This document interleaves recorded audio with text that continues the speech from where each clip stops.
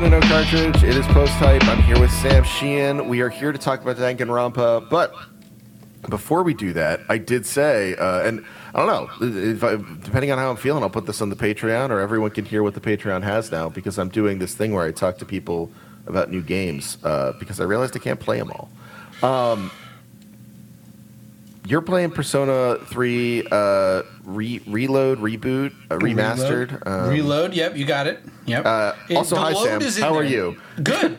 The load is in there. I want to be very clear about the amount of load in of course. Persona 3. It's a Persona game. There's all loads accepted. Yeah, if you go to a Persona game, no loads refused, and it's a reload. Is that acceptable? No, I'm looking at the box art right now. The RE in Reload is blue, so it looks like an email is being written about a deposit at a certain type of bank that is being made, and they're trying to get to the bottom of what happened. They're doing they're thinking very hard about those Metallica records. They sent me the email after I left the bank and were like, "Sir, the state you left the room in, frankly, was unacceptable. The damages were well beyond what you provided. Donation you you provided this. You are not allowed back in this place. So there's a warrant out for my arrest. So I won't say who he is, because that would be rude. But I have a friend who's doing had fertility testing, because he's an adult and got married, and that's what you do sometimes when you're an adult and you're married.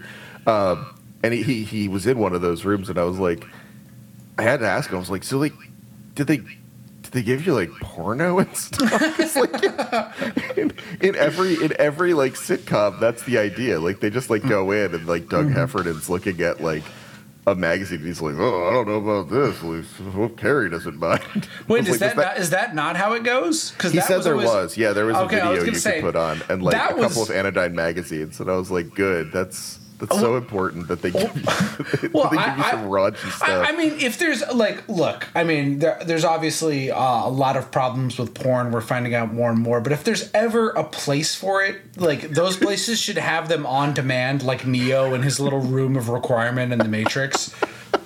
No, it's true. Yeah.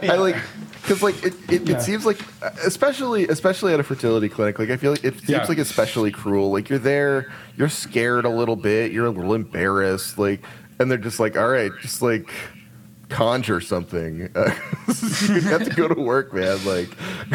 Hope you've been working on your creative writing. It's a video game podcast, by the way, folks. It is. So we argue, but apparently that is how it works. It's just cracked me up, because imagining, the other thing about it is imagining it is just it is the last bastion of a funny place you can find yourself in a sitcom way of the modern world. Yeah. So I was thrilled to find out. Yeah. Oh, well, and speaking of overly sexualized objects in places they shouldn't be, Persona 3 Reload. Wow, what a game, folks! What a game! Is it as good? So Persona 3 is one of your favorites? Yes, I am again. I feel like the audience, as evidenced by me saying things on this podcast, Danganronpa V3 is the best game I've ever played in my life, and things. No one gets too mad at you, which is surprising. And then I say things like, "The Last of Us sucks, it's bad," And then people get real mad at you. Yeah. So I'm I can hear everyone eye rolling at my contrarian brain thing, but I very genuinely do think. The only one I have not played completely through is the Persona 2 duology, which I hear is also very good. And I did start those, and I did really like those to start. So I think I would also really like those. But Persona 3 is definitely my favorite. I've heard a lot. This seems to be I think it was a contrarian position for a while. Mm-hmm. I think it's come around. I've heard people say this that aren't you. Yeah, well, the thing about Persona 3 was that it's the gameplay had this, really what it boiled down to was the gameplay. There was no party control, which was kind of a deal breaker for a lot of. Oh, weird. people, which is like very frustrating. So there's what you do? You just controlled the protagonist? You just controlled the protagonist, and there was like tactics that you like implied. So there's a lot of memes about like Mitsuru, one of the characters, her always using Marin Karin, which is a just cast charm, like, and it's like, Mitsuru, I need you to hit this guy with an ice attack so we can knock him down and do an all-out attack, please. And then she, Marin Karin, like, so just a lot of like your teammates like using the wrong shit at the same time, which is frustrating, but it's also not a game that's like devastatingly hard like Shin Megami Tensei Nocturne, right, or indeed any of the mainline like Shin Megami Tensei games. Like they're pretty forgiving. Like, and I was going to say, if you're playing a Shin, maybe that's the problem, because like for me, when I hear that, I'm like, okay, like I'm playing a Shin Megami Tensei game. I expect that sort of level of like utter frustration to come up sometimes, where I'm just like, oh, I need to kill this guy. I'll cast this spell, and it immediately reflects and kills all my party members. Like, yes. Oh, darn. That's not what I wanted to happen. So, like, that makes sense to me. But maybe that's not a Persona thing. Maybe that's a Shin Megami Tensei thing. Yeah, because like they're almost opposites in where like Shin Megami Tensei is about building out your party around your main character. Yes, 100%. And then like and then like the Persona games are more about like your party members are kind of static. Like you can kind of shift them in and out, but they all only have like one element or one thing they specialize in. Okay. And you are the one with all the demons, and you're the protagonist in every Persona game is always different because he can shift through all of his personas. So to speak. Okay. Yeah. So it reminds me. I mean, not that part. That part is not like this, but it does remind me of like what are those games? It wasn't Devil Summoner Saga. It was like a They're the Devil PS2. Survivor.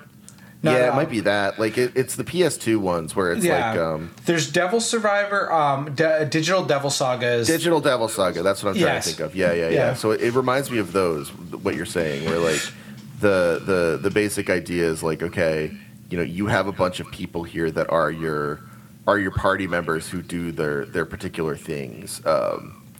Make sure that you have the right ones in the party at the right time, or else it's going to be a problem. Yeah, well, it's more just about you having, because you have like a stock of like somewhere between like 6 and 15 of the demons that are the Shin Megami Tensei demons. You know what I'm saying? Yes, like of course. Yeah, but that are just like, but they're just their stands now. That's the other thing that's like really funny about Persona is that like, let's just say they crib very heavily from a bunch of other different things. Like JoJo and its After Effects have been a disaster for the human race. Well, it's like I'm just kidding. Everyone who loves JoJo, I'm just teasing. I love JoJo. Well, no, and that's the way I said it. I wouldn't worry about it if it was just me, but I don't want people coming after you. You're a JoJo stan. I love JoJo. Like honestly, Persona 4 and the JoJo Part 4 are like the exact same fucking thing. Like literally the exact same thing. Which it's like, the same picture. Come on, guys, Like, and I didn't think Persona 3 was like this, but then someone pointed out to me like, hey, isn't Persona 3 kind of a lot like oh my god, why am I blanking on the name? It's like the most famous anime, Neon Genesis Evangelion. Oh yeah. Isn't it kind of a lot like Neon Genesis Evangelion? And it's not like word for like, you won't know what we mean by that until like the end, and me saying that it's not what you think. It's not what you think when you're like thinking about that, but there are definitely some things that are like one-to-one. Yeah. But anyway, My review so far is they've done a really good job at keeping the game very much the same. I was really nervous when I saw how many like voice actor switches were, because the original voice acting cast was so good, but the new cast does a really good job. Nice. Well, I mean, and that's going to happen, like especially with like I was noticing that. I mean, totally different kind of thing, but I was noticing that with people talking about the that X-Men anime that's coming out, the X-Men 94 or whatever, 97, and they were like, oh, they got all these new voices, but they got the same Wolverine, and people were like, all right, and I was like, like that's sort of a Marvel thing that I can get behind, in that like, it piques my particular nostalgia, which is exactly what they want. But it's like on some level, I kind of understand why you couldn't get every single person to be a part of this, and that like. Pretty sure most of those people might not voice act anymore. Maybe some aren't alive anymore. Like you do a thing over years. It's not always like just because people are like, oh, like they're being greedy. It could very well just be like these people didn't exist anymore for us to do it. Yeah, and my thing, well, and the thing is, so the other thing. With Persona 3 in particular that I love so much about it is I think it's one of the greatest OSTs of all time. Like, Shoji Meguro is a fucking god. Like, I don't think anyone...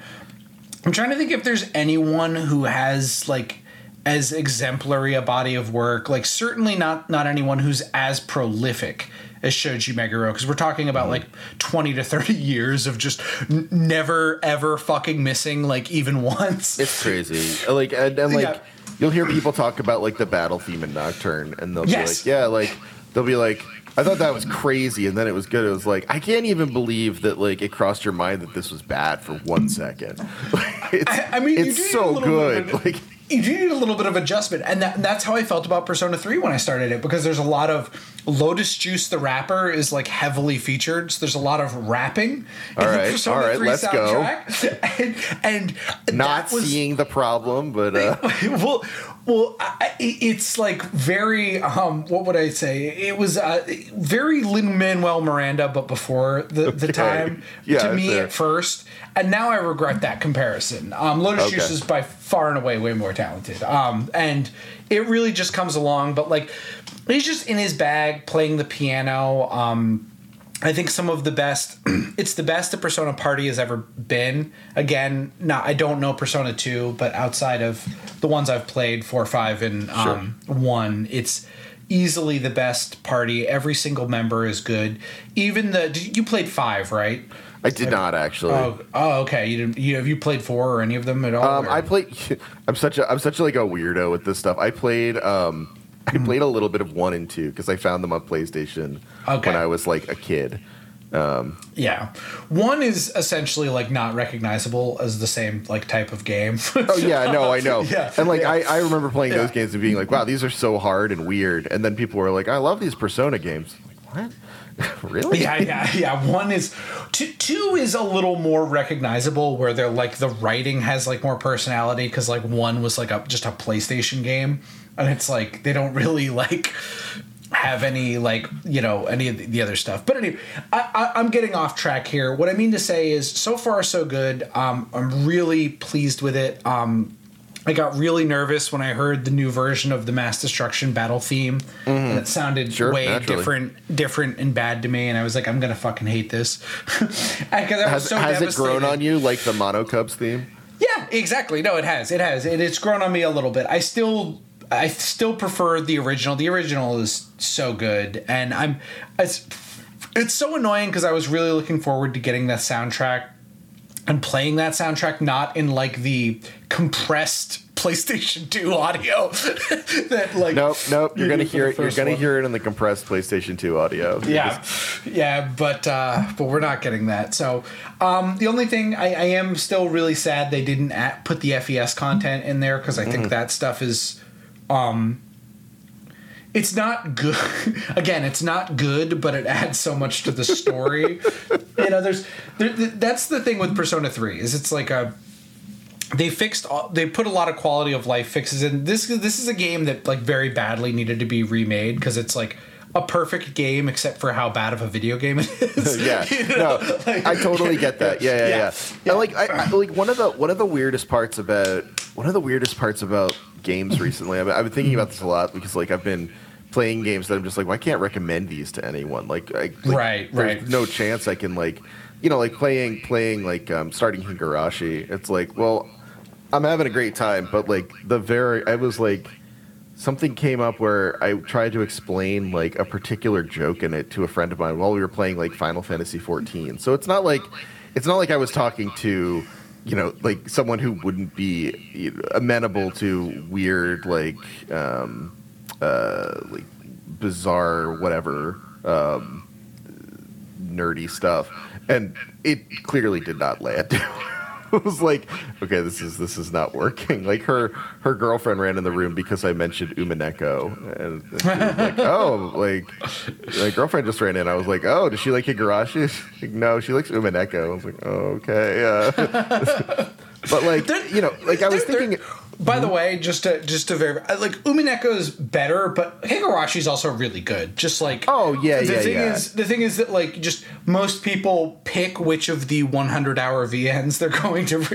I'm gonna insist everyone plays both. But I've been thinking about it a lot because like it ends up being this thing where you're just like, okay, like what am I doing here if I'm playing these games and like I can't talk to anyone about them? And I've sort of been thinking about how like the idea of having to recommend stuff to people in order to like make it viable is maybe a bad trap we've caught ourselves in, and like maybe it's okay even if you like something and you can be like, yeah, I get that this doesn't make it like a good game necessarily, but it makes it better for me. And I think like stuff like that is absolutely like, if you're playing something and you're like, okay, well this makes it a bad video game on some level, but it makes it a better experience. That kind of stuff is always gonna hit hard for me. Like I think that's cool. Yeah.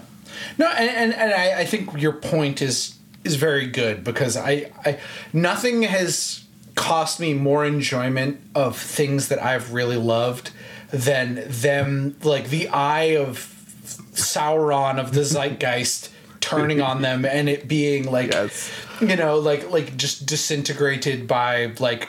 And, you know, when things get popular, I just want my things to be just popular enough so they keep getting made, so they're viable for exactly. You know, I want enough people to be able to look at me and say like, "Ooh, neat! I'm glad you're doing that," and give me my plaudits. And then not enough people where it's like, you know, Jason Schreier's writing a book on it. I don't need that. Please exactly. Stay away. But if you want to tell me how cool I am for playing the game, that's great. Yeah, exactly. Like I really enjoyed the music of Phoebe Bridgers in 2020. You're not allowed to anymore. Yeah, I genuinely, like the discourse beat it out of me. Like I can't even enjoy Funeral, which I think is like almost a perfect song, and it's like, but she's cringe.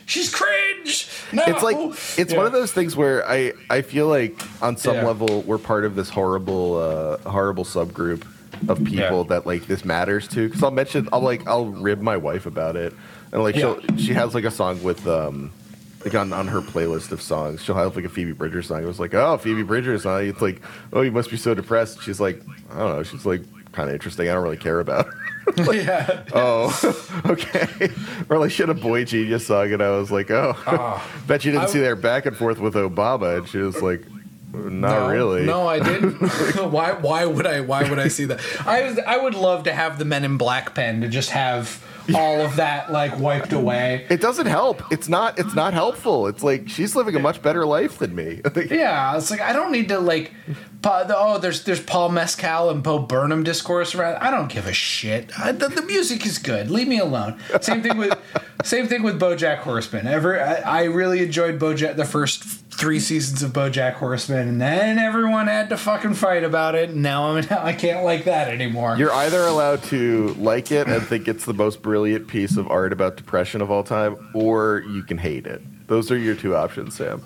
Well, that's what I'm saying. Like, it's like, what if I hate it, but if you like take it at face value and you like give it a chance, it's like, okay, you know, like what about that? Like, I get it. It's cringe. And a lot of times I get the instinct to, you know, if something is too like cloying and precious about like mental health stuff, you know, like I get it. Sometimes that can be a bit much for people. Like, to be honest, like that stuff didn't really land for me in Celeste, and I really like that a lot of the time in other games, you know, like, so no, I hear you. And so there's different mediums, you know, and like I bet that's a pretty small Venn diagram of people like me who enjoyed BoJack Horseman but didn't like Celeste.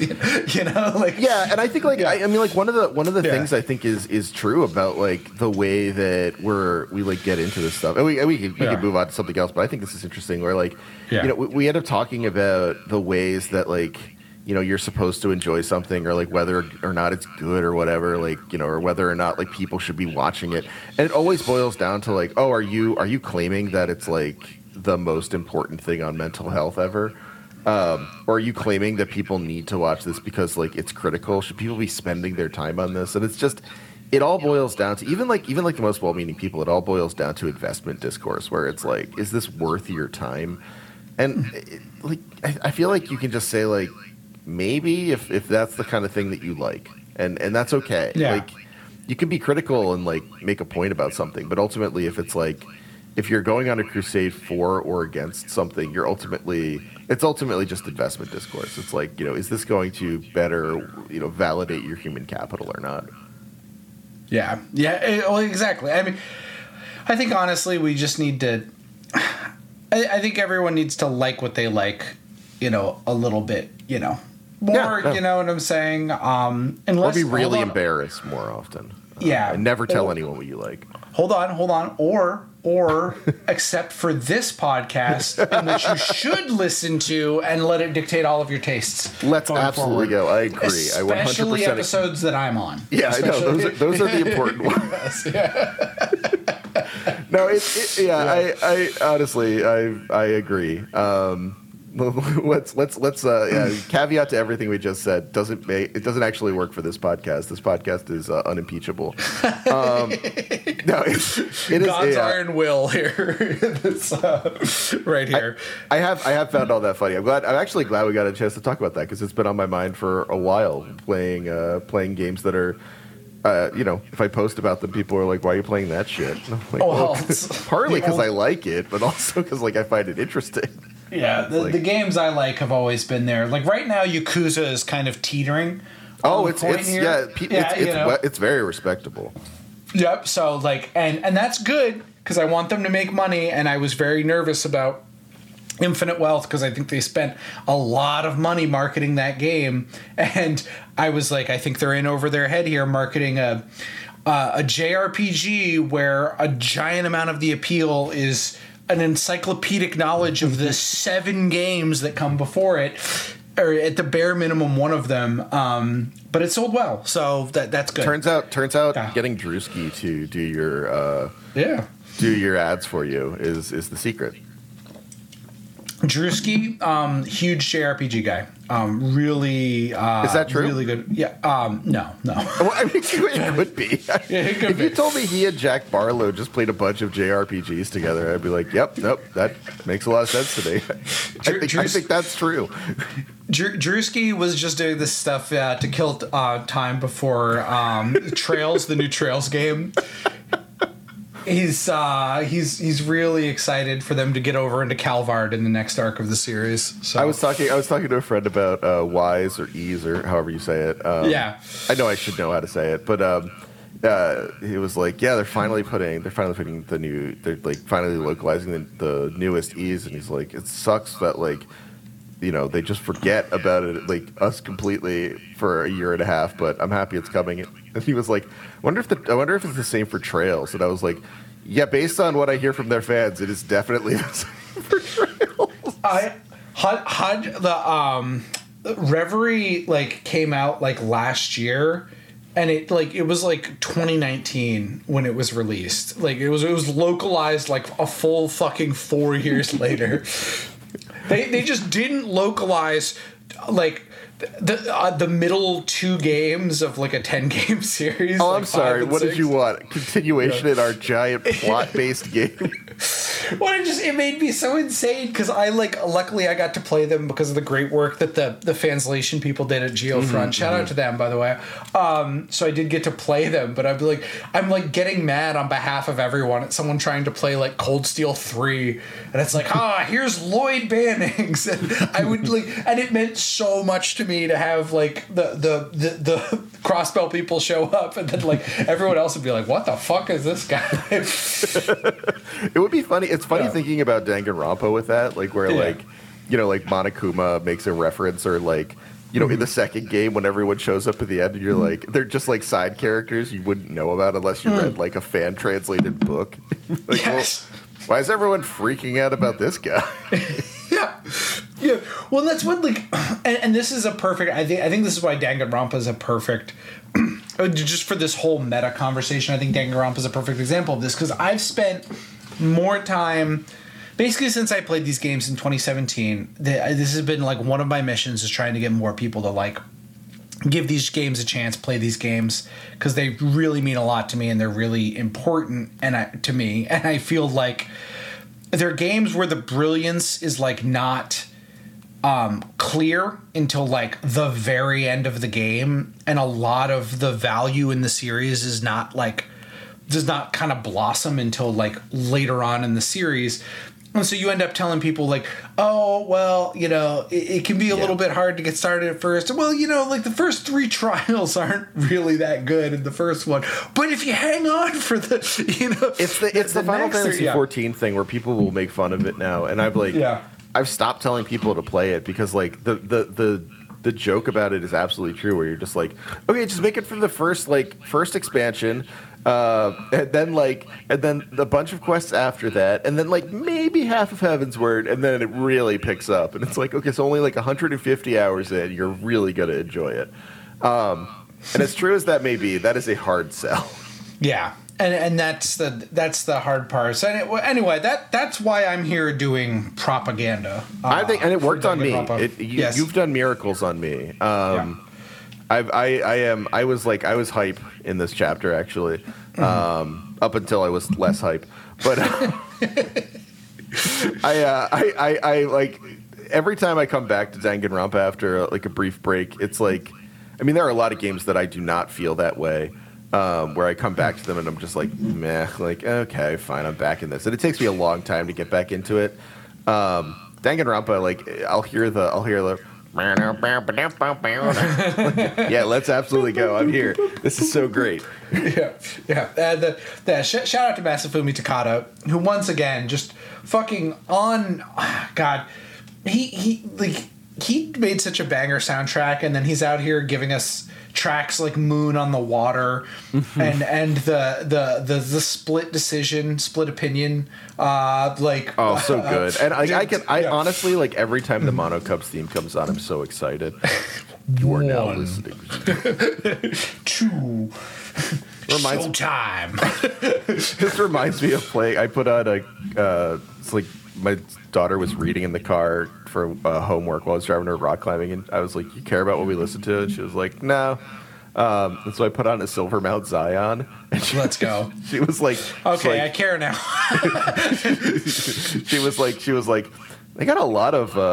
They really like using walkie-talkies in these songs. I was like, well, you're right about that. Dead on there, Till. But that's just like once you get into that kind of thing, hearing that is just so great. Like hearing the little mumbling and newscaster voice about you're now waiting for a millennium or whatever is very cool. He was once once powerful nation. Showtime. It's really good, man. Rise and shine, our son. Somebody went through and like did a decomposition of the Mr. Monokuma's theme. Oh, really? And the ba ba da da da da do that's like a garage band sound. Oh, really? Yeah, like that's like a garage. It's like a pitched up garage band sound, which is like it's like oh yeah, you're right. There is. Yeah, and it's very funny to me to think about like Masafumi Takada just making the most insane bangers that I like lose my mind over, and he's just fucking doing it in GarageBand.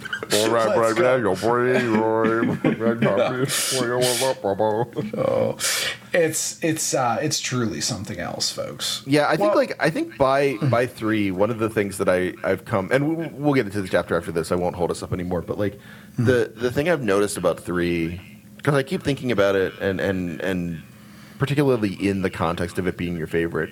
I think one of the things I really like about 3 is that it is like the moment everyone just feels confident on the cast. Like it's just like all the choices just feel very confident and very, choreographed and intentional, and it just like it it works. Like every and even when it doesn't work, it's like they're making a clear and consistent choice. It's not like in one where they make bad choices and it's like, oh, you just didn't really know what you were doing just yet. Like you're still learning. At this point, it's like, you know, they know what they're doing. It's a polished thing all around, and it just makes it feel so. I don't know. It's like Infinite Wealth. It makes it feel like a kind of a triumphant piece. Yeah, and I think what is so something about. By the way, folks, if you haven't figured it out, we are talking about Danganronpa today. 30 minutes later, but we are getting there. People love the brand, Sam. It's yes. Just, you know. This is people from YKB know this is where you come to talk about the nerd stuff without Trill making fun of you. Exactly. Jock Trill making fun of Sam. Yeah, he slams the lunch tray out of my hands. He gives me an atomic wedgie. He's so cruel. Yeah, the elastic waistband is placed up over the end of a ceiling fan, and it's turned on, and I am spun around in the atomic wedgie. So it's very upsetting that happened to me. Trill is high-fiving with all his friends, the 76ers front office. Yeah, it's actually a Monokuma style like execution. You like the fan just starts spinning really fast and and then you turn into butter again. For those of you wondering what this means, go back and play Danganronpa 1 Trial 2. Yeah, that was a long time ago. Yeah, it's really Trial 2. Oh my god, I thought it was 3. No, it was 2. It was a good trial. 3 was the one where like all those people died, right? Anyway, we'll get to it. But yeah, Danganronpa V3's Trial 3 is cool because it deals with the same problem that all the Danganronpas do, which is that arbitrarily deciding on having 15 students in your school every time is makes it hard to get through chapters without killing more than one student, and killing more than one student makes it really hard to do a chapter. Yeah, it's very hard. So thematically, this chapter, by the way, folks, we're about to get into spoiler territory. Danganronpa V3, Chapter 3. So this one, this is a double, like all Chapter 3s, which I can now tell you, they're all double murders. Every one of them now. It's almost like again, I don't want to sound like I'm being mean, but it feels like Kaz made up a round number of players to have, characters to have, and only in the middle of doing it realized, oh no, this is too many. Yeah. And just ever since then, he's just been sticking to it. It's the original sin of Danganronpa. The final one. So this one, we take a long time to get there, but this is a chapter with a lot of interesting things. They do kind of play with the format of more than one person, of someone dying or more than one person dying. This is probably one of my favorite moments in V3, which is Kokichi laying face down with blood on his head because he apparently smashed his head. But they do the corpse find music. Yeah, and then instantly he goes, "It's a lie." Then have him pop up and say it's a lie. I did a couple of. I spent my free time this time around talking to him and Ultimate Assassin. Maki, yeah. I kept thinking Mika, but I was like, no, there's no such thing as a Mika role. Maki role. Maki, 100% I need a girlfriend who will threaten to kill me and kill others in a systemic and ultimately disturbing way character. Yeah, Maki rules. Yeah, so Maki and Kokichi were my free time events this time around, and 100% great choice on my part. Yes. I love Kokichi so goddamn much, and Maki is just a fan favorite, folks. You've got the ultimate tsundere. yeah. She's basically any of the sort of like hard-nosed female guides in any of the other games, but she's even more cruel. Yes, yeah, she will literally kill you, like, and literally has killed people. So no, it's great. I enjoyed her. I did try to talk a little bit more to Kaito, but he's out of commission in this chapter because they're ghosts and they make him sick. I love how shitty. Like, I love that Kaito is like both. Again, this is another thing I think V3 does very well. I love that Kaito both is genuinely an enormously important leader, an important part of the team because of how he grounds Shuichi and like pumps Shuichi up. Yeah. But is also one of the biggest, dumbest oafs who's ever lived. It's a very good balance. Well, that's, I mean, and like when this chapter was really going well, it's like dealing with Kokichi knows that Maki is an assassin, and it's made everyone fucked up because they don't know if they can trust her or whatever. And the best part of this is when Kaito is managing that, and like you get to see him build a friendship, and everyone sort of be like, "God, this guy's so stupid," but I really like being around him. Like he's also very cool, and like there's something about him that's neat. Like it's a series of very organic and interesting interpersonal connections in this chapter, which I have to say is the only chapter 3 to do that. Yes. No, there's a lot of interesting things going on in this chapter. We've seen the return of there's, again, a pervading thing. We see the return of... we get some more memories back via the little light. I forget what they're called. The memory flashlights or whatever. Yeah. And we do get a little bit of... Angie forming her own Gestapo. Yeah, that was wild. Angie made a great villain. It turned out. Yes. Yeah. So Angie just kind of takes control of everyone, and like all people in Dangonronpa who are suddenly a threat or suddenly getting a lot of screen time, she is immediately murdered. Yeah. It didn't take long at all. It was kind of interesting that they set up Maki as like a potential red herring with this one, because Tenko asks her, she basically is like, "Could you help me like take care of Angie?" Like, I don't know, like maybe not, but maybe, because it's kind of freaking me out. And that never really pays off, and no one ever actually suspects Maki.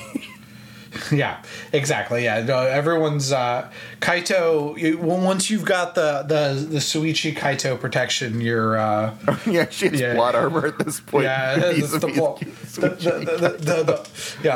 Shuichi Kaito plot armor for her. No, so we've got a lot of.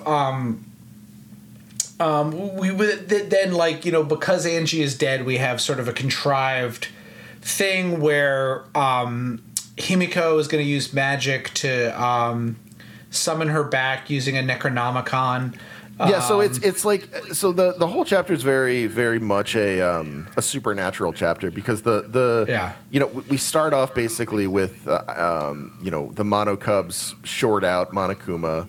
And you have Monodem sort of taking over and making like a coup, essentially, and bullying poor Monophony and Mono, whatever, the other one, the one who's the ninja. They introduce the motive, and it's a motive where they get this book called the Necronomicon, which tells them how to resurrect one of their dead classmates, and they call it a transfer student that can be resurrected. And because Angie has made the student council, who all believe in Atua and believe in the divine guidance that Angie receives, they decide they're going to do it, and they set to work. And even though that doesn't work, then they do a seance, which is Himiko and not Kyo. Kyo. The ultimate anthropologist wants to do his caged child seance and has Himiko help with it. Yes. And spoiler alert, Kyo is the murderer. That actually, it was funny because I in this chapter there's an investigation, and I'm not the only person who had this happen, so that was at least a little helpful to know. But in the first room where you're investigating Angie's murder, there's like one thing. It's like, I think it's Pool of Blood, and if you don't look at it, like you've already gotten the information from it basically. Like it's a completely extraneous piece of evidence. But if you don't look at it, if you don't click the right like set of pixels, you can't leave that room. And so I was like, why can't I leave this room? I think that happened to me too. Yeah, and it immediately, like, the first result was like, Keo is the murderer in this chapter. I was like, God damn it. Yeah.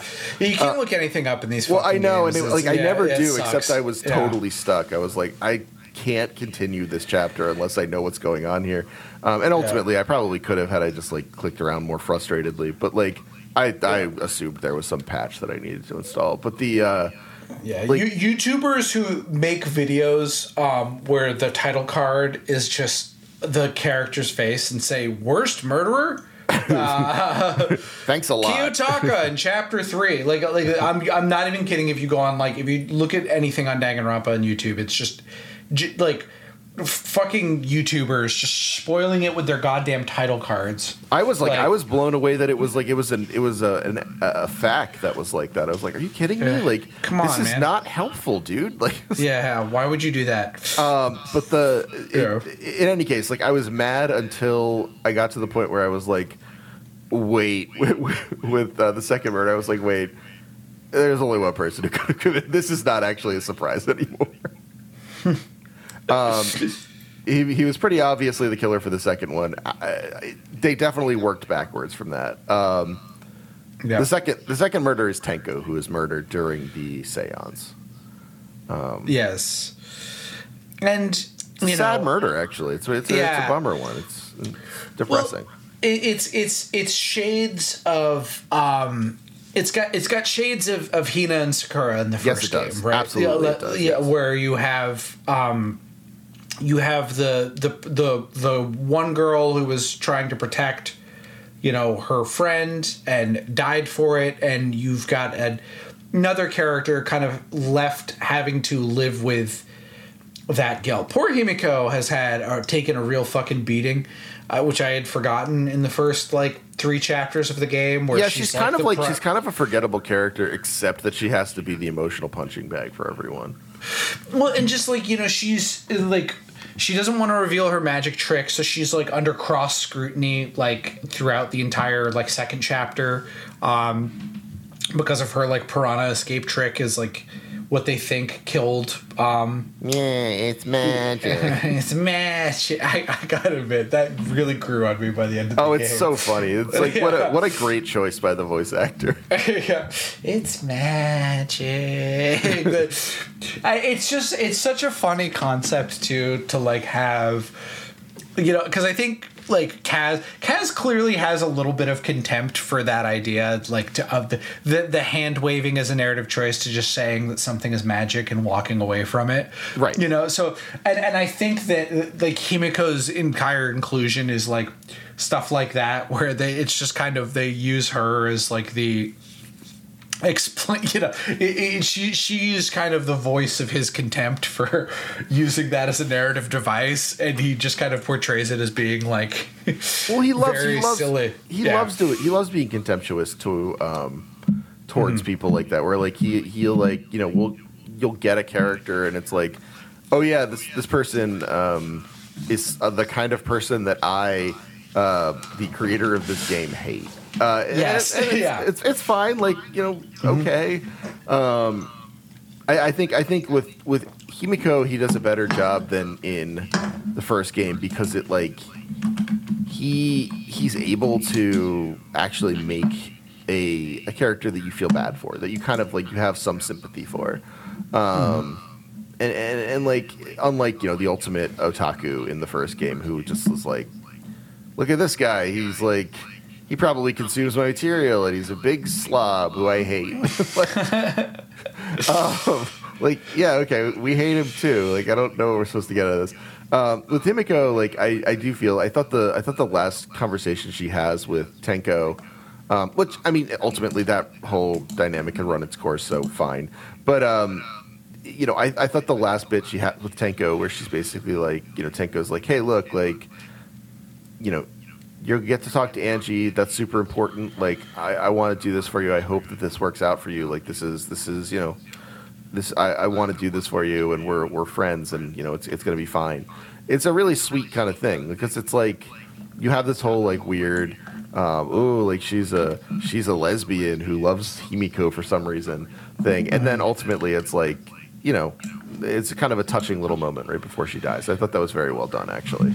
Yeah, well, and I think that again, we've talked about this in the past, but like Kaz, who he kind of does the he kind of has all of the characters fit into like very hyperbolic tropes, so it's like she's the misandrist, Tenko is just a like the over the top, hates men, everything, like implied lesbian who's like in love with Himiko, but then when shit gets real, he can, you can dig down and kind of calcify this sort of floppy tropey, silly whoa, but it's a Kaz kind of looking at the camera, but at the same time that was a real person who was in love with someone who's now dead, and all of a sudden, and it still has that punch. So he still has the fastball there in this chapter, and I do think that of the chapter 3s, this is probably the best chapter 3. For that reason, I think what I was so annoyed by, I think I was more annoyed at Kaz than anything, because he got me, where I was so sure that Kyo wouldn't be a killer because he made him so creepy on purpose. You know what I'm saying? Yeah, no, for sure. And I was like, okay, well, this guy will just never be a killer because that's like too obvious. But then he like did it anyway, and not only that, he like is just a psycho is the other thing. There's like seemingly no real motivation. Yeah, the motive. Beyond, I was trying to I was trying to figure out what I missed thinking about the motive for Kyo. It was like, no, there's nothing I missed. Like, yeah, he wanted to kill someone during the seance. Why? Like, it wasn't gonna. That doesn't make the seance work. So like, it's to send more friends to his dead sister, because he's like a serial killer, and everyone he kills, their ghost goes to his dead sister. Is the reasoning for that? It's just bizarre. Like, it doesn't. Yeah. It's not good by Kaz's standards by any such. Well, it's not even good by his. It's not even good by his like, I'm doing a serial killer standards. Like, like even like the. Obviously, the best serial killer reveal is in the first game, but like, I think even like the the reveal of like cute justice or whatever in the second game is better than that. Like, I think it just works better. This is just kind of like, okay, what are we doing here? Why are we doing this? yeah, and I think I was trying to like, every time we do this, I try to put myself back to like my playthrough, of Dangonronpa V3 and what I was feeling. This chapter started to make me a little nervous with the flashback lights and stuff, where I was like, does Kaz know what he's doing? Because this seems a little weird. It's a little loose, yeah. Yeah, and I was like, I trust this man. I trust this man with my life. However, I think it's probably safe to say that most trilogies, the second one is the best one, and the third one is usually the worst one. 100%. And I was really worried at this point in this game, and then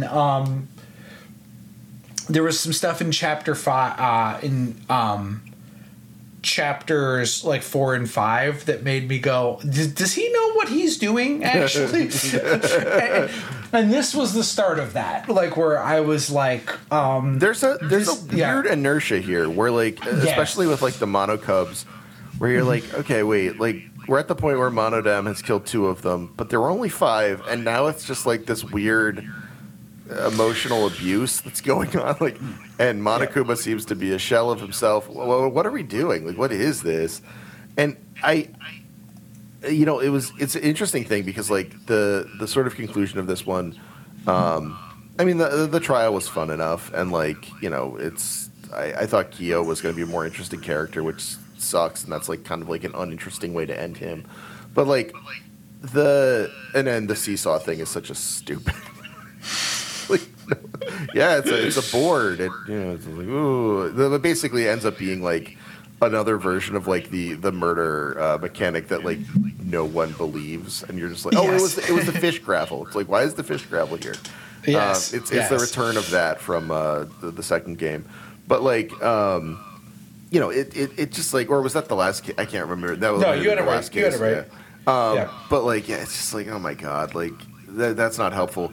On the other hand, I thought the way he handled Monokuma and like the Mono Cubs was kind of interesting. Like, I was like, okay, wait, like Monokuma coming back, Monodam is now like kind of like sullen and silent. Everyone kind of like is bullying him again. Like sort of interesting the way they're managing that. I don't know. Like I thought there were like ups and downs basically, and I do have to appreciate that he's going for it, and there are ups and downs as opposed to just downs, which I think, I would assume, and if you like laid this story out to me and you were like, here's what's going to happen in chapter 3, I would be like, yeah, this is going to be a disaster for the rest of the game. Yeah. I was really nervous that I guess this was the one where I started to have questions about like a meta, like about the meta narrative of the game. Well, and I mean, I don't really know where it's going. I feel like the thing that's going to come out of this and be sort of interesting in it is that question of resurrection and like the funeral that we keep seeing and all that. I mean, it's interesting. Like it's a pretty interesting idea for sure. Because I think about like my main thing going into Dangonronpa 2 that like really sold me on Kaz was I was like, okay, this is great. I loved this game Danganronpa. How the fuck do you write a sequel to that game? Right. Yeah, and we've talked about that, and like he really does like that idea of even the kind of even the misdirection that like, oh, it's just an island and they're trapped here instead. Like it makes a ton of sense as like a sort of misdirection, because you're like, well, I guess that's wacky enough. Like that's sort of like, you think you're like, okay, in a genre game like this, what would the sequel look like? And the answer is like, it might take place on an island. They might like switch it up a little bit, or it might be similar but in a different location or whatever. It all makes sense, and then like the curveball is really fun. I agree. Yeah. Like I thought you were totally right about that being like a perfect way to do a sequel. Well, and just like narratively, I guess it's just like because the curveball in 1 is you spend the whole game thinking, okay, this is Hunger Games, like because you see that you're like primed for it. You see all the cameras everywhere and everything, right? And you're like, okay, this is like Battle Royale. This is Hunger Games. This is like, oh, we live in a society. We're watching kids kill each other. And then it just turns out like, no, society's over. And then I was like, awesome, what a cool curveball. There's no way you can invent a reason again why 16 people are trapped in a place where a bear is making them kill them again that I will believe. There's no way you're going to be able to do that. You're wrong. And then he does it, and what the thing that I admire the most about it is he does it in like a way that is like not cheap at all, because he basically tells you in the opening credits of the game that it's a video game. Mm-hmm. Yeah, and you just kind of forget about it. You know what I'm saying? Like, yeah, I felt super smart because I kept thinking about it. I was like, why was it a video game though? Yeah. That's because I'm so smart. I wonder if there's something like that in this one. Probably not.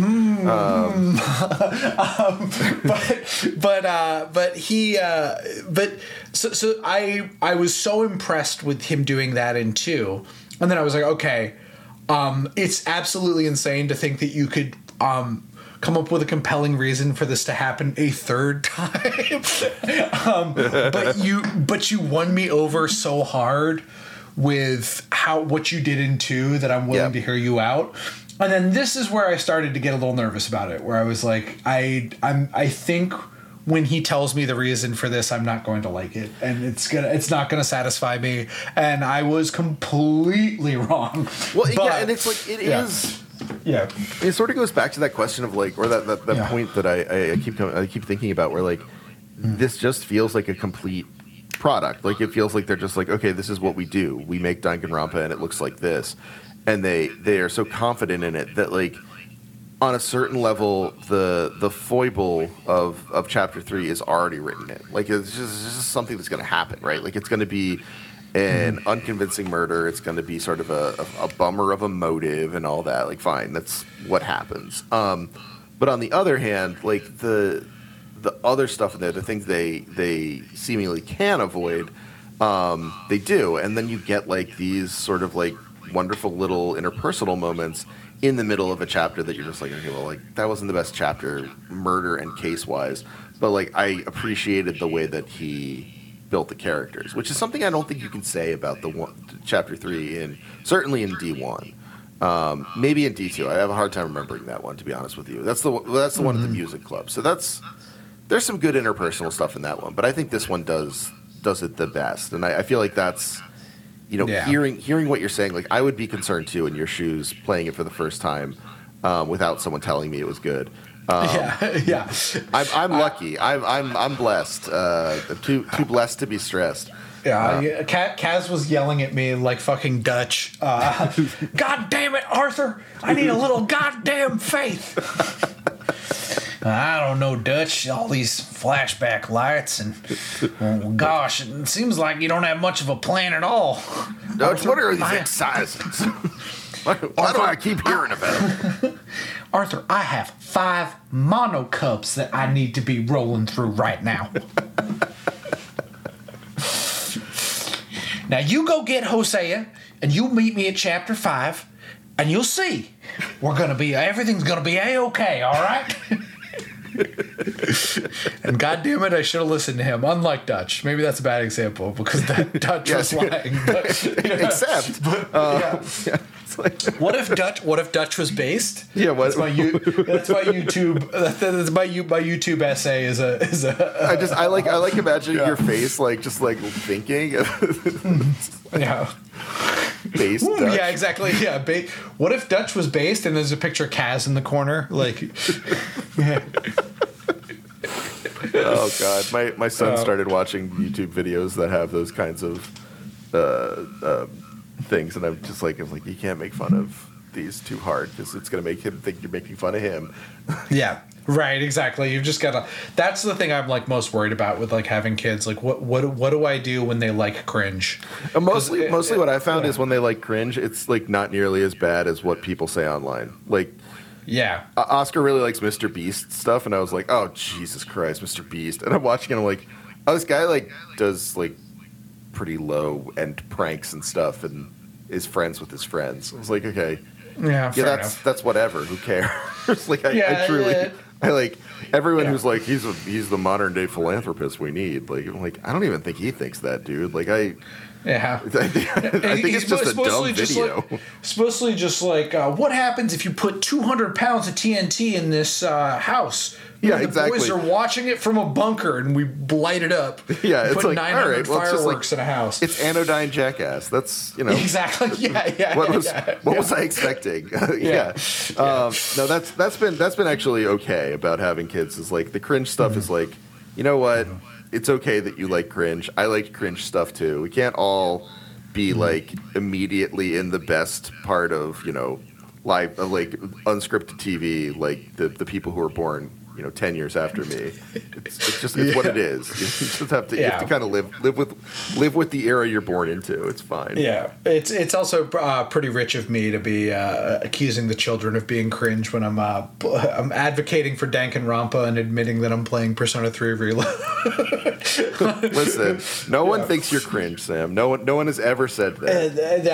I think they do, and I think they're right to do so. But hey, I'll defend to the death your right to be cringe. Yeah, I will say Persona 3 Reload dialogue nowhere near as soy and grating as the Midnight Suns. Oh my god! Yeah, did you finish it? I didn't finish. I like half that because like you could like Good Games came out, so I of course. Yeah, you gotta. I mean, that's not fair. Midnight Suns is a good game. It's a horribly written thing, but the gameplay is very good. Well, yeah, like, but why would you bother with it if you have well-written games? Like that's exactly, that's the thing. I mean, that's what makes me feel okay about playing stuff like Higurashi, because it's like, okay, yeah, look, it's a weirdo anime game with like weird characters in it, and like they all look like potatoes and stuff. It's fine. But on the other hand, dialogue that makes me legitimately laugh and care about the characters. Yes. You can't convince me that I'm wrong for liking this instead. Oh no, and like Higurashi, like the problem with Higurashi is it's like you just kind of have to get to like episode 4, which is like 45 hours into the game before like it really starts cooking, which is again what we were talking about before, where it's like, let me pitch you on this 100-hour video game book. What's the mechanic like? You keep clicking the same button and it gives you the next screen of dialogue. Yeah, somebody had a really funny like post on Steam or something, and it was like Higurashi when they cry guide, and all it said was like click. They counted out however many clicks it was. it was like a left click. 10,342 times or whatever the fuck it is. Now you've beaten congratulations, you've beaten the game. Like I love that the game starts with it says like it's like, this journey will be very difficult, but I think it will be worth it if you can master this and get through it. Like seemingly unironically.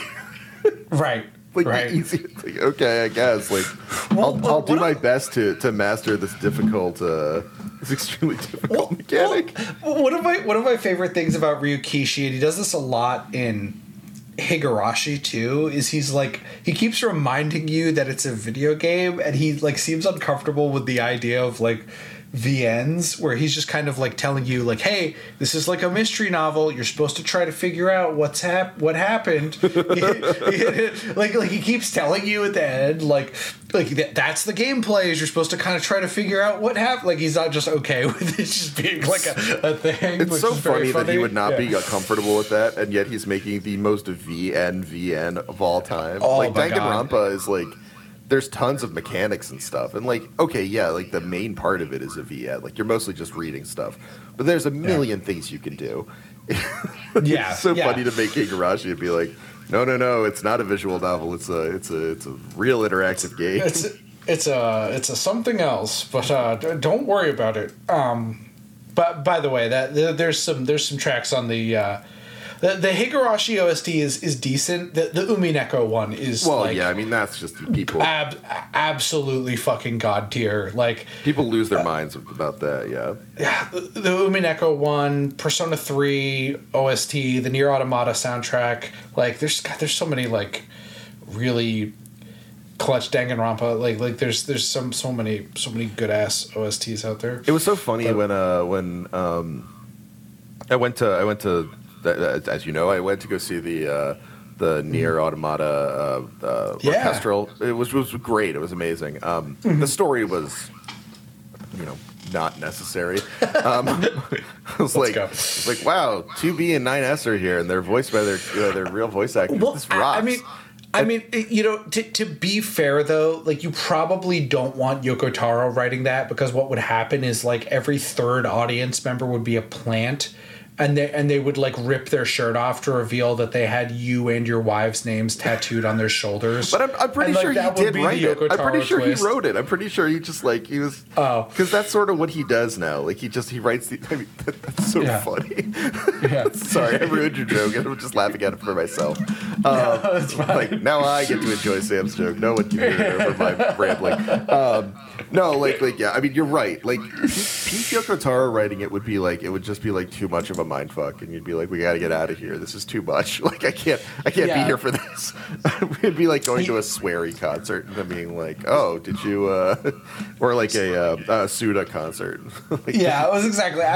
Somebody tried to get me to explain like what a Yoko Taro game is like. I'm like, it's kind of it. Like they were trying to get me to do it in movie terms, and I settled on like Kaufman. You know what I'm saying? Yeah, where I was like, it's kind of like being in John Malkovich a little bit, where like things kind of like disintegrate a little bit over the course of the as things go along. Like it gets like further and further and wackier from. No, I buy that. That sounds exactly right. Like it. Yeah. I mean, that's the problem with current Yoko Taro, and people pointed out him being a little mean to him because he's still a young man. Like in terms of creative terms, like he could write new stuff any day. But like most of his gotcha stuff is just like these essentially a 500-word story. And, like, he doesn't really have the time to work it out. And that was what ended up happening at the orchestral thing, where it was like, the story is 2B and 9S visit an underground area after the bunker is, after, like, the whatever, the area where the cyborgs or the androids are is destroyed. And they discover there's a bunch of dead androids down there, and the power of death is what is linking them all. It's like, okay, so this is just the game, right? Like, you just wrote, like, a kind of a boring ending. And I critique because I know he can do better. But yeah, I'm looking at the fucking.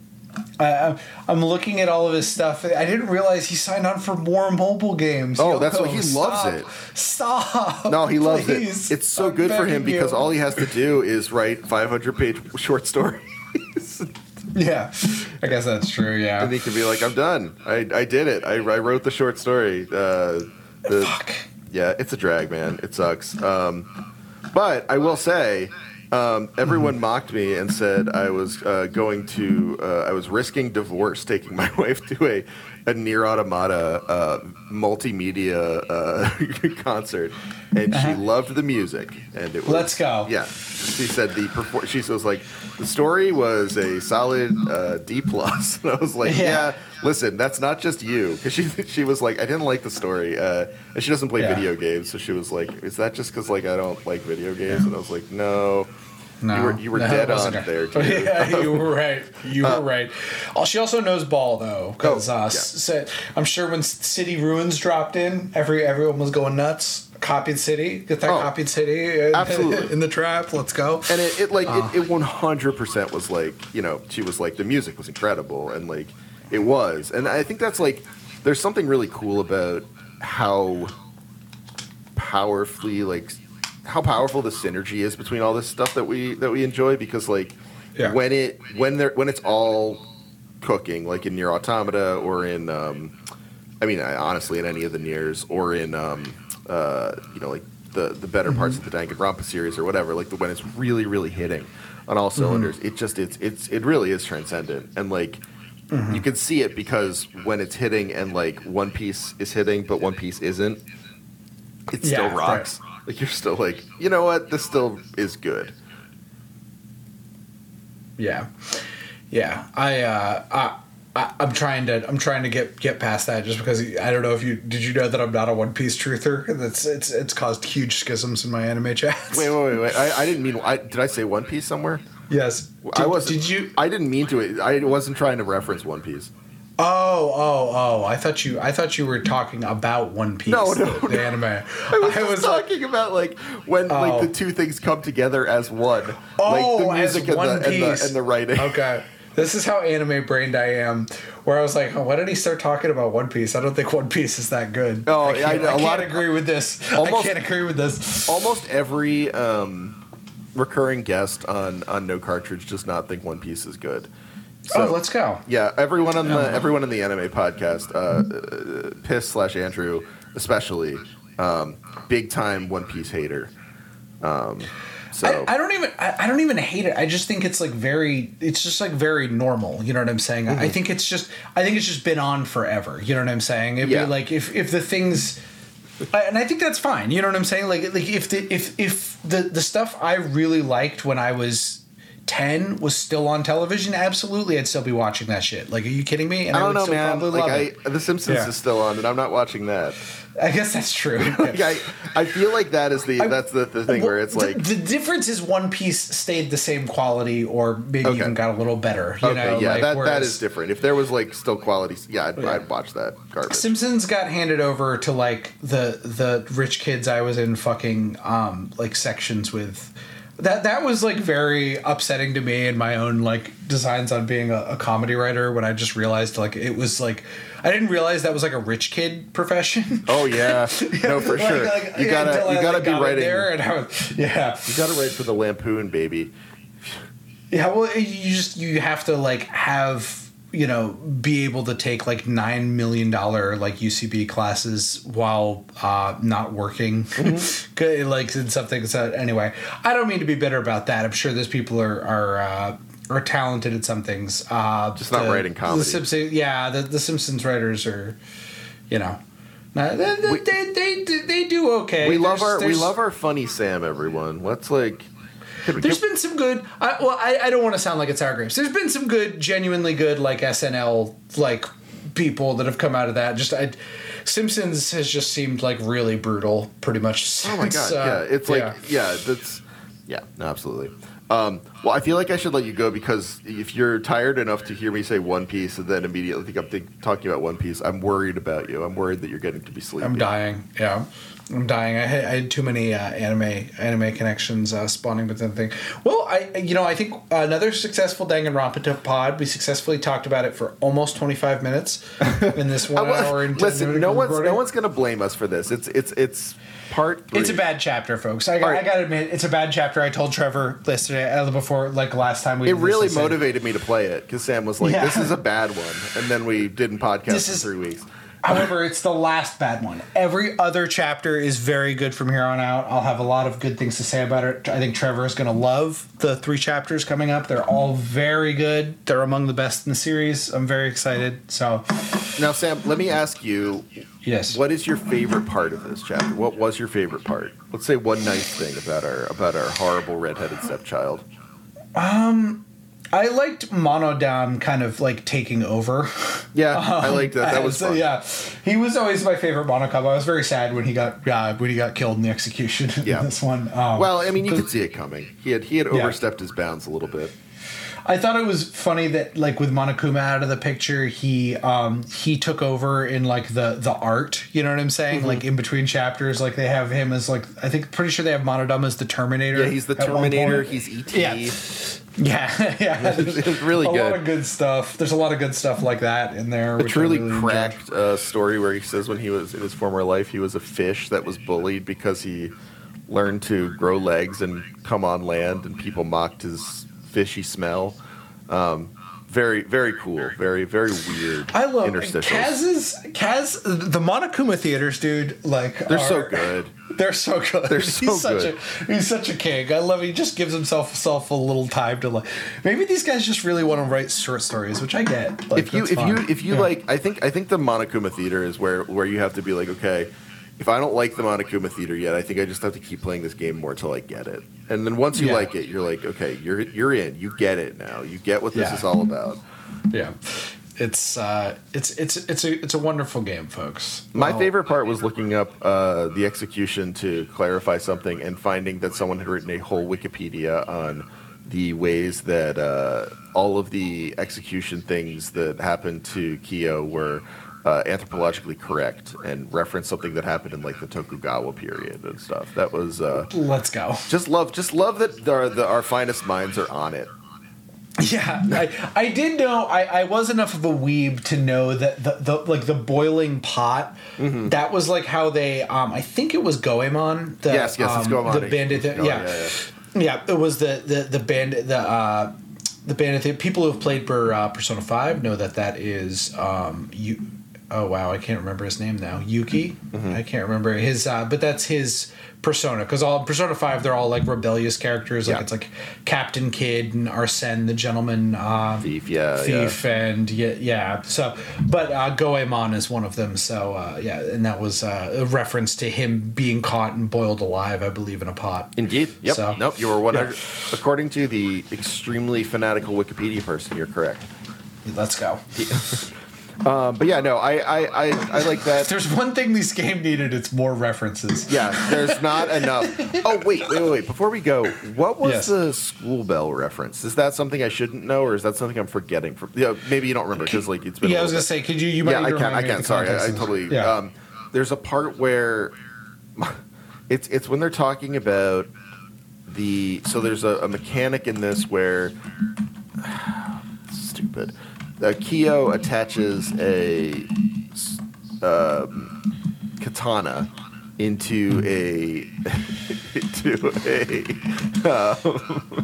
an effigy by sticking it into its chest, an effigy of Kaide, and spinning it around so that it spins back around and shuts a slide lock correctly. And it leaves some gold dust on it, and Monokuma says, that rings a bell, a school bell, actually. Although that's a story for a different time. And the Mono kids are like, what's that about? And it doesn't explain it. Is that a reference to a previous game? That is like, it totally missed me. It is... he's swinging around the sword, right? Yeah. I think, if I'm remembering correctly, I think there's gold dust that drops off the sword. There is, yes. Yeah, and I think that's a reference to the first trial with the golden sword, in 1, where the gold sword with the plating that the murder she tries to kill Leon with. Like, do you remember the gold sword is supposed to be the murder weapon in the first one? Yes. There's a whole thing with the gold sword, then the gold flakes fall off. I think that is what they're talking about. Wow. Okay. Yeah. No, that adds up. I was like that's an extremely mean reference. I was gonna say, well, and I'm also it depresses me that I was able to remember that. It's like I struggle with loved ones' birthdays. No. Yeah. Here, someone actually mentioned it on Reddit. Let's see. That evidence rings a bell, specifically a school bell, monophony. Huh? Are you talking about a different school? What school was it? Now, that doesn't matter anymore. Let's not dwell in the past. What was the evidence? I think that's what it is. I think it was about the sword. Yep. Case 1-1. You're totally right. Yeah. The golden katana trophy from the first trial of TR1. Wow. Good job. So, yeah, we do a little trivia here. Take folks, take that, Sayaka guy. Sam's got you this time. I'm pretty good at trivia stuff. You know, if they had a contest, no, they'll never have that. No way. Where you got a girlfriend by guessing anime openings as quick as you could, and you had to defeat people by doing that. I think I'd be pretty good at that. So let's bring back let's bring back winning girlfriends by contests, everyone. Yeah, I think I could do that. Well, you don't necessarily win the girlfriend. Like, she's just impressed by No, I wasn't accusing you of anything. I think if you were being sold into slavery or something, Sam, a lot worse people you could be sold to. Yeah, I don't really want to, dabble in slavery. I feel like I'd have some pretty strong boundaries on that. I would more just, want to impress someone. That's why, that's why everyone knows you're sincere about this, because even, you're not even willing to entertain slavery. No, not even in the hypothetical of this alternative world where knowing anime openings is sexy. We've really unpacked a wonderful place here. Yeah. All right, Sam. Well, where can people find you? The You Know Ball podcast airs twice a week, once for everyone and once for our beautiful Patreon subscribers. In the Patreon episodes, we get a little silly with it. We have some fun jokes that don't go in the big one. Namely, we're meaner on that one. So, subscribe to the Patreon. Check us out if you're an NBA fan. Dame Lillard superfans on the planet. We love the Bucks this year, folks. The Bucks can do no wrong. It's going great. Doc Rivers has those guys motivated and ready to play ball. I think Doc is really happy that he's not golfing right now. I think he loves coaching the All-Star game. I think it's a lot of fun for him. So, so that's that. And or you could just follow me on Twitter at NBA Baby Secret. So that's right. That's right. All right, Sam. Well, see you again soon for Chapter 4. It sounds like a plan. Okay. Thank you so much for having me. Oh my gosh, thanks for being here. Hey, thanks for listening to No Cartridge. If you'd like to support us further, please consider going to patreon.com/nocartridge, or for a one-time donation, paypal.me/Hegelbon, Hegelbon. It's really, really helpful for all of us to be able to support the many people who make the show, myself included, but also our producers and various co-hosts, and writers and artists. Thank you so much for listening. Please remember to like, subscribe, share, any of those things that would let other people get the quality video game analysis that you've grown accustomed to.